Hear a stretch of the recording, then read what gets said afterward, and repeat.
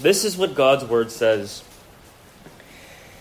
Now on the first day of the week, Mary Magdalene came to the tomb early, while it was still dark, and saw that the stone had been taken away from the tomb. So she ran and went to Simon Peter and the other disciple, the one whom Jesus loved, and said to them, "They have taken the Lord out of the tomb, and we do not know where they have laid him." So Peter went out with the other disciple, and they were going toward the tomb. Both of them were running together, but the other disciple outran Peter and reached the tomb first. And stooping to look in, he saw the linen cloths lying there, but he did not go in. Then Simon Peter came, following him, and went into the tomb. He saw the linen cloth lying there, and the face cloth which had been on Jesus' head, not lying there with the linen cloths, but folded up in a place by itself. Then the other disciple who had reached the tomb first also went in, and he saw and believed. For as yet they did not understand the scripture, that he must rise from the dead. Then the disciples went back to their homes. But Mary stood weeping outside the tomb, and as she wept, she stooped to look into the tomb, and she saw two angels in white sitting where the body of Jesus had lain, one at the head and one at the feet. They said to her, "Woman, why are you weeping?" She said to them, "They have taken away my Lord, and I do not know where they have laid him." Having said this, she turned around and saw Jesus standing, but she did not know that it was Jesus. And Jesus said to her, "Woman, why are you weeping? Whom are you seeking?" Supposing him to be the gardener, she said to him, "Sir, if you have carried him away, tell me where you have laid him, and I will take him away." And Jesus said to her, "Mary." She turned and said to him in Aramaic, "Rabboni," which means teacher. And now verse 17. And Jesus said to her, "Do not cling to me, for I have not yet ascended to the Father, but go to my brothers and say to them, I am ascending to my Father and your Father, to my God and your God." Mary Magdalene went and announced to the disciples, "I have seen the Lord," and that he had said these things to her. On the evening of that day, the first day of the week, the doors being locked where the disciples were for fear of the Jews, Jesus came and stood among them and said to them, "Peace be with you." When he had said this, he showed them his hands and his side.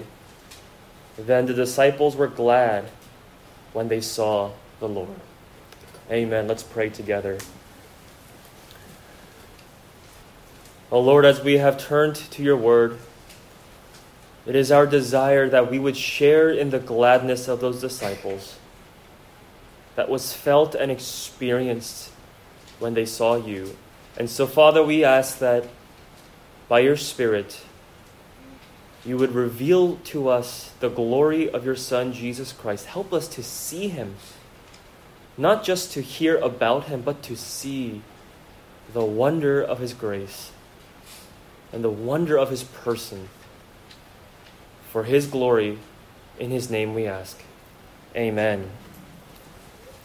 Well, today is Easter Sunday, and again, it is the day in which we remember and we rejoice in the real historic resurrection of this man named Jesus of Nazareth 2,000 years ago, who by his resurrection, he proved to the world that he really is who he said he was, God himself who came to us in human flesh.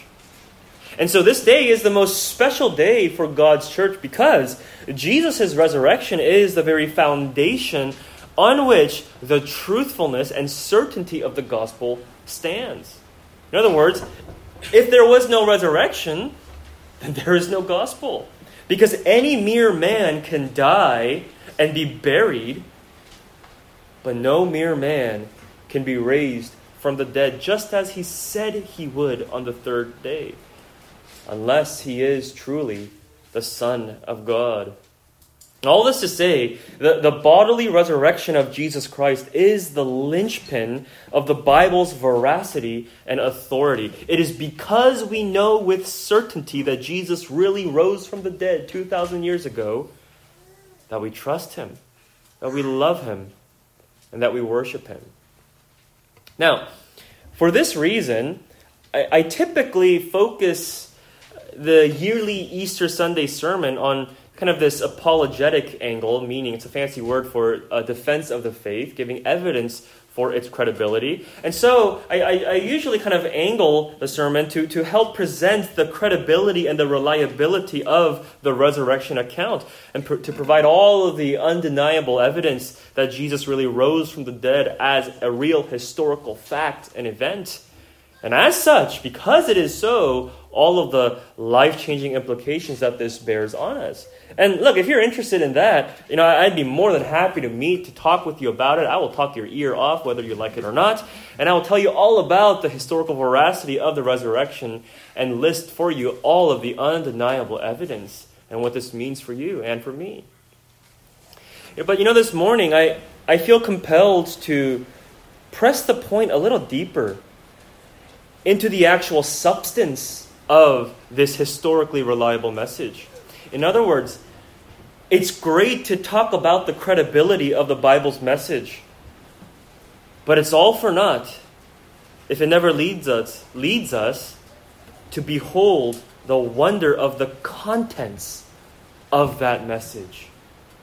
Because you see, there was something about Jesus' resurrection that caused the hearts of his disciples to swell with unspeakable joy. They were not merely impressed that Jesus had accomplished so impossible a feat. They were not simply wowed by the coolest miracle they had yet seen of him rising from the dead, but their souls were blooming with happiness. As verse 20 says, the disciples were glad when they saw the Lord. Now, why is that? Well, what was so joyous about seeing the risen Jesus? It's because the Jesus that they saw was the Jesus who had not only risen from the grave with divine power and authority, even all of his glory and majesty, which he all did. But not only that, but that chiefly he rose from the dead with grace and kindness. As he appeared to them, there was this purity of love and heavenly warmth of his presence. And what was so wondrous and joyous about it all was that such love was the most unexpected thing to emanate from the face of Christ standing before them. And yet this love was freely flowing to them from Jesus' heart for no perceivably good reason. But that's the gospel in a nutshell. The good news that God genuinely gives the best of himself to the worst of sinners. Freely. That's grace. Undeserved. Unmerited. Not on the basis of anything we have ever done, but actually in spite of everything we have done. Because you see, we have to understand the context of this first Easter Sunday 2,000 years ago. Because on this resurrection day, Jesus' disciples were not in a condition and state to expect friendship and goodwill from Jesus. To the contrary, they had done everything to utterly disqualify themselves from any semblance of goodwill or favorable disposition from Jesus. Because remember what happened on Good Friday, just 2 days before this Resurrection Sunday. That night before Good Friday, when the dawn, Jesus was betrayed and arrested, eventually to be crucified on a cross. But what did Jesus' supposedly loyal and faithful disciples do as he was being handed over to lawless men to be crucified? They abandoned him. They were busy saving their own skin in fear, despite all of the promises that they made to Jesus, that they would never leave him nor forsake him. That's a promise only God can make and keep. But they couldn't keep it. And so, on Thursday night leading to Good Friday, you remember in Matthew chapter 26, I'll go through Matthew 26 a little bit, so if you want, you could turn there with me in your Bibles. Otherwise, you can just listen. But in Matthew 26, we see that on Thursday night, just before Good Friday, it was the Passover meal, the Last Supper. And during the Passover meal, Jesus said to his disciples in verse 21, he said, "Truly I say to you, one of you will betray me." Now you know what happened after that? It says in verse 22, they were very sorrowful to hear that, and they began to say to him, "Is it I, Lord? Is it me?" I don't know about you, but if I were Jesus, I would have just said, "I don't know, you tell me, what are you planning?"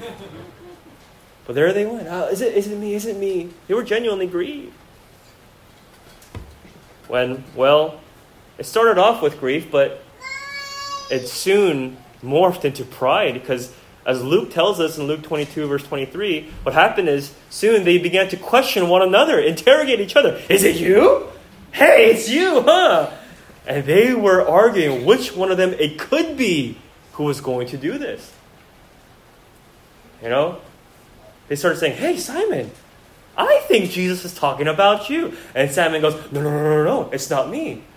I think it might be Judas." "Oh, no, it's definitely not me," Judas said. "You know what? It is Matthew, Levi, the tax collector. I knew we could never trust those tax collectors." And so this is what they were doing, They're pointing the gun at each other. It's like watching a bunch of college students play a game of Mafia, if you know what I mean. And so that's what happened. And they were convinced that they would never be the ones to do such a thing, to betray Jesus.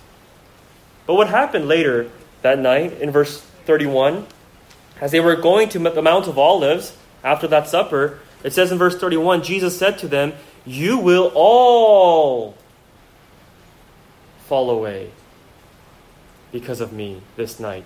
For it is written, I will strike the shepherd and the sheep will be scattered." Listen, I know that Judas is the betrayer.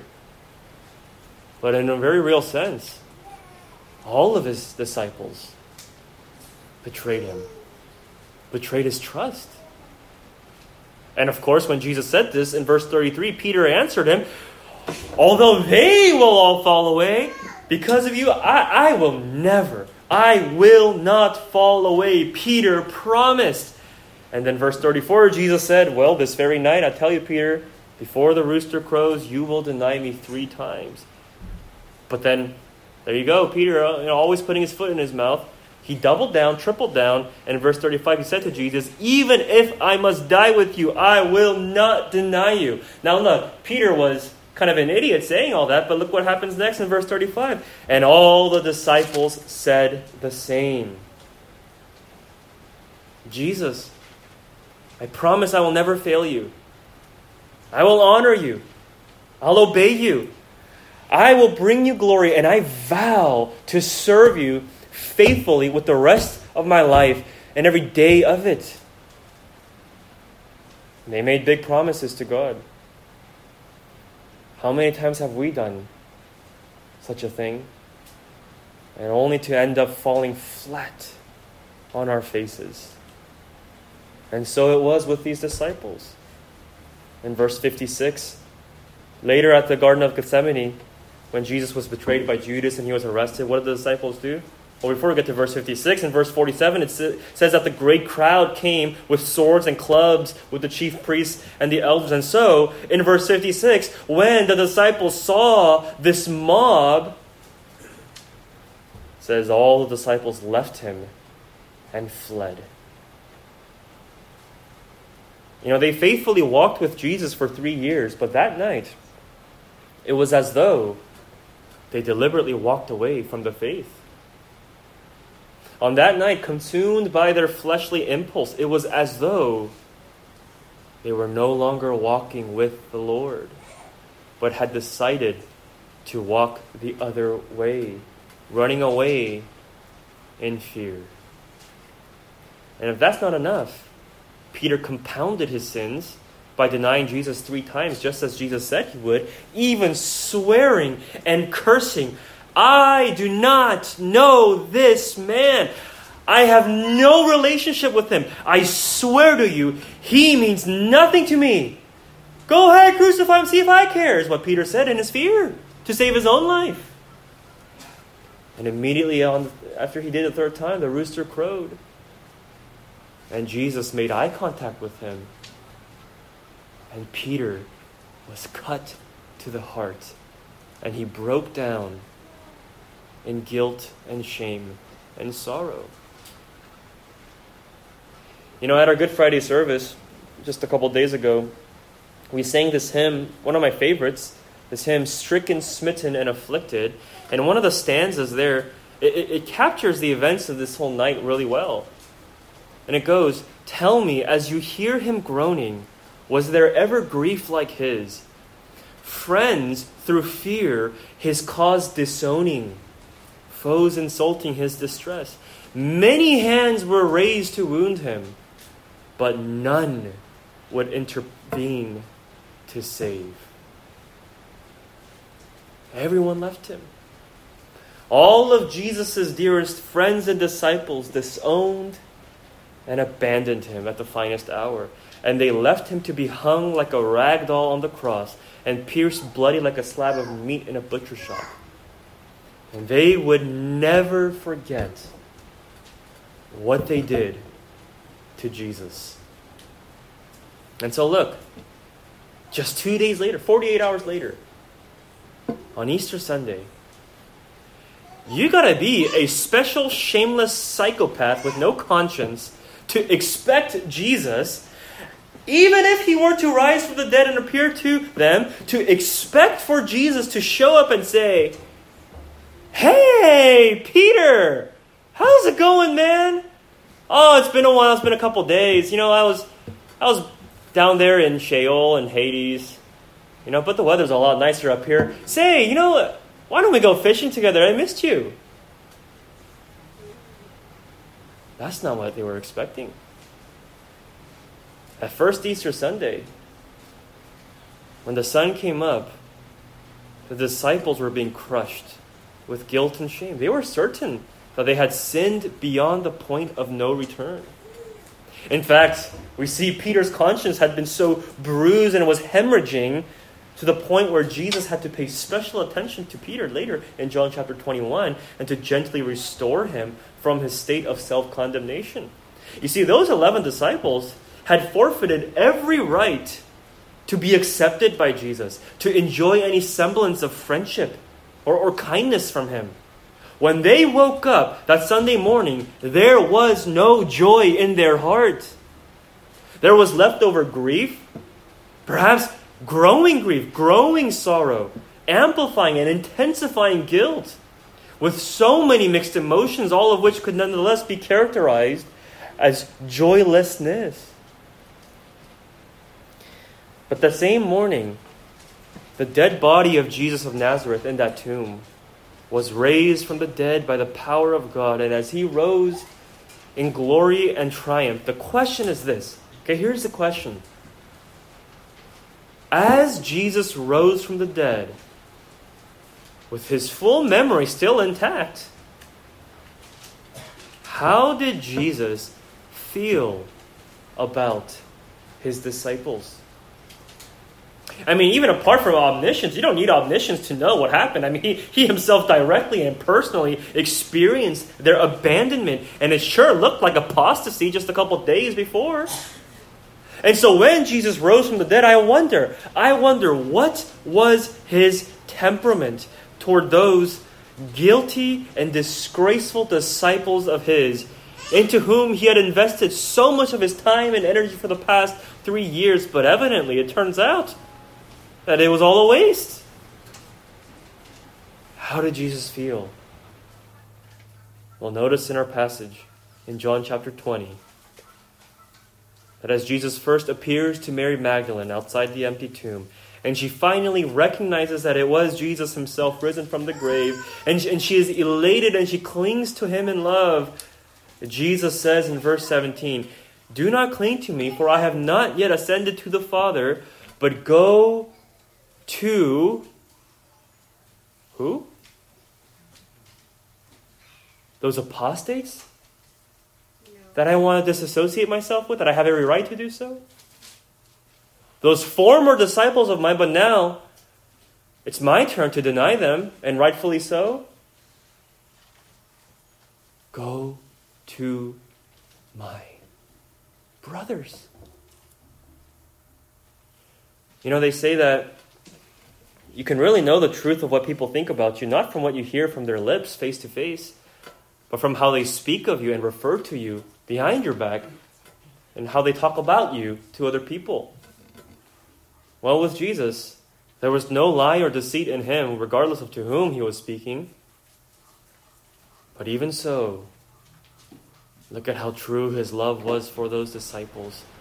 And that even behind their back, quote unquote, his very first words recorded for us after his resurrection, and how he speaks of those pathetic, shameful disciples of his, is that he refers to them as my brothers. And if that's not enough, Jesus presses the point. Go to my brothers and say to them, I am ascending to my Father and your Father, to my God and your God. You see, Jesus was confirming his love for them and reassuring them that despite all that they had done, God was not ashamed to be their God and Father. And although they had been ashamed of Jesus, Jesus was not ashamed of them. How? How is this possible? Because as Hebrews chapter 2 says, that although Jesus was the King of heaven, the King over all the angels, for just a little while, he humiliated himself to make himself lower than the angels by taking on humanity, so that by the grace of God, he might suffer and experience death on behalf of all. That is why he is not ashamed to call them brothers, Hebrews 2 says, because he had to be made like his brothers in every respect, truly man, suffering in the place of sinful men, so that he might become a merciful and faithful high priest in the service of God to make propitiation for the sins of his people. That is why he is not ashamed to call us brothers, because he died to take and bear our shame. You see, when we hear Jesus speak of his disciples in this way, it is right for us to react with shock and even be appalled and say, oh, how could you call them that? I mean, that's kind of wrong. That's unfair. Don't you remember what they did to you, Jesus? I mean, even if you're so kind to not punish them, how could you positively, affirmatively refer to them so affectionately, so lovingly, so happily? How do those words, my brothers, exit your lips? And doesn't this make us wonder, why did Jesus not rise from the dead in vengeance and in retribution? I mean, couldn't Jesus have risen from the grave with justice on the agenda to repay those who hurt him and abandoned him? But this is the whole point of the gospel, isn't it? That Jesus rose with divine grace because he had died to satisfy divine justice. Justice had already been fully served. That's what his death was for. It was not a meaningless death. It was a death died as a substitutionary sacrifice in the place of the sinners he came to save.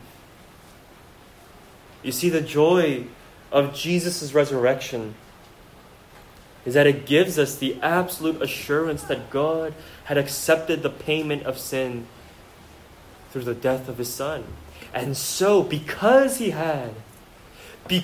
Jesus' death was effective and sufficient for sin, therefore God was pleased to raise his Son from the dead as a confirmation of full payment. In other words, if some stranger, somebody else, anybody, any one of us, if some stranger claimed to be the Savior of the world and promised to lay down his life for your sins, if that person dies for you and stays dead, well, you'd have no idea if what that person promised ever came true. I mean, you'd be left wondering and guessing, what in the world happened? And of course, you would be foolish to put your hope in somebody who's apparently a mere man, just like you, who dies and stays dead. Nothing impressive about that. He has no power or authority to forgive sins. And now that you know that he's a mere mortal just like you, that probably means that he has his own sins to worry about. How is he going to save others if he can't save himself? Which is ironically what they were mocking Jesus of at the cross. But look, if Jesus, despite all that he did for all those years, all the miracles, all the wondrous things, and all the promises, if after all of that, if he just stayed in the grave, we would be all left guessing, what was that all about? I mean, I know we saw some extraordinary things for 3 years, but, maybe that was just some paranormal activity. Maybe the Pharisees were right. Maybe Jesus was possessed by the devil and he was doing those miracles by the power of demons. Because it turns out he's just a man, like any of us, who dies and decays, and he's absolutely powerless against death. He can't be God if there is a greater power that holds authority over him. And so if, for whatever reason, if there was something about Jesus' death that was insufficient and dissatisfactory to atone for our sins, God the Father could have left him in the grave. But for our confirmation, for our absolute assurance, God raised Jesus from the dead, not only to show that sin had been paid for, but for Jesus to speak those words. Go to my brothers. I am not ashamed to call them my brothers, because I have taken on all their guilt and shame, and it is finished. I have atoned for the sins that they could never atone for. And so we see that on that first Easter Sunday, later that evening, we find the disciples having locked themselves in a room, hiding from the Jews, actually in the same fear that caused them to desert Jesus in the first place. But there, Jesus passed through that locked door in his divine power, and he showed himself to them. And what were Jesus' first words directly spoken to them? The first thing out of his mouth, face to face: peace be with you. My brothers, I come to you in peace, not in anger, not in resentment, not in hostility. My love for you has not changed, because my love for you these past 3 years, and my love for you for all eternity, even before the foundation of this world, was never on the basis of what you have done or what you haven't done. But it was always eternally on the basis of what I would do and what I have done on your behalf on the cross, where I bore every ounce of righteous judgment and condemnation that you ever deserved. This is what Jesus was communicating by those simple words: peace be with you. And so verse 20 says, when he had said this, he showed them his hands. Even though the disciples were actually partly responsible for those nail-pierced hands and feet and side. But when they saw And when Jesus showed it to them in peace, then, it says, then they were glad when they saw him.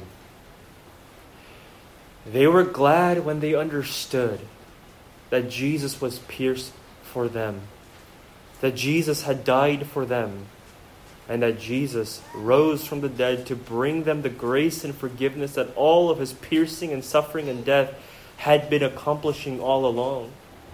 This is why that first Easter Sunday was the day of exceeding joy and gladness. Because here we see the simplicity and purity of the gospel, that God is willing and delighted to give the best of himself to the worst of sinners, and that is why Jesus came. It is the incomprehensible wonder of true, undeserved grace, and that is what grace is, that God could love sinners who did everything to disqualify themselves from that love.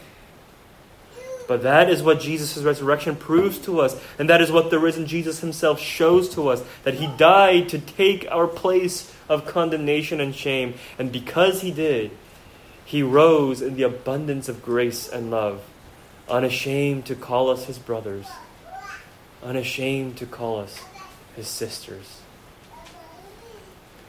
Some of you this morning have not embraced the gospel of the forgiveness of sins in Jesus Christ. And in light of what we've seen in our passage this morning,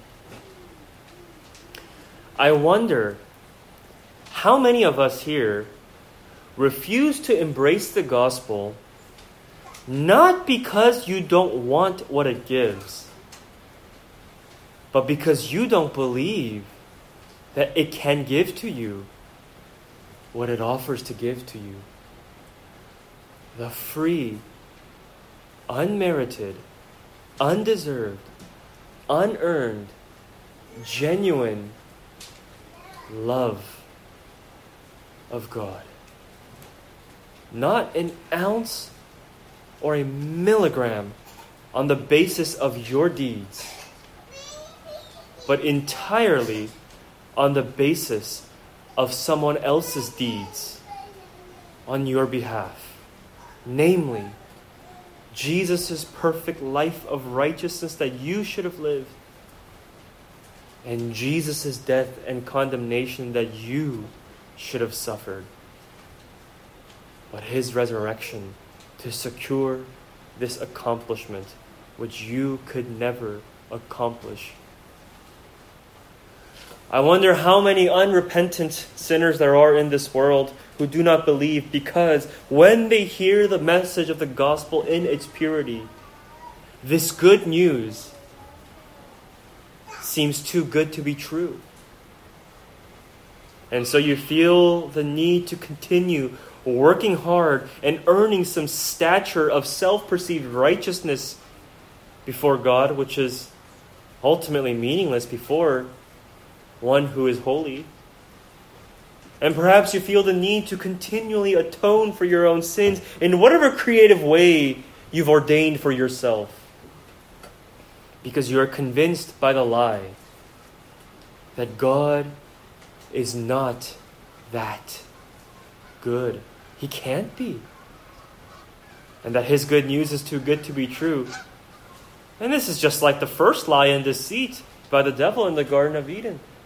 You know, God is not that good. You know, in this fallen world, marred with sin, everything is too good to be true. Everything. All of those offers, coupons, those timeshare pitches, you know it. There's always strings attached.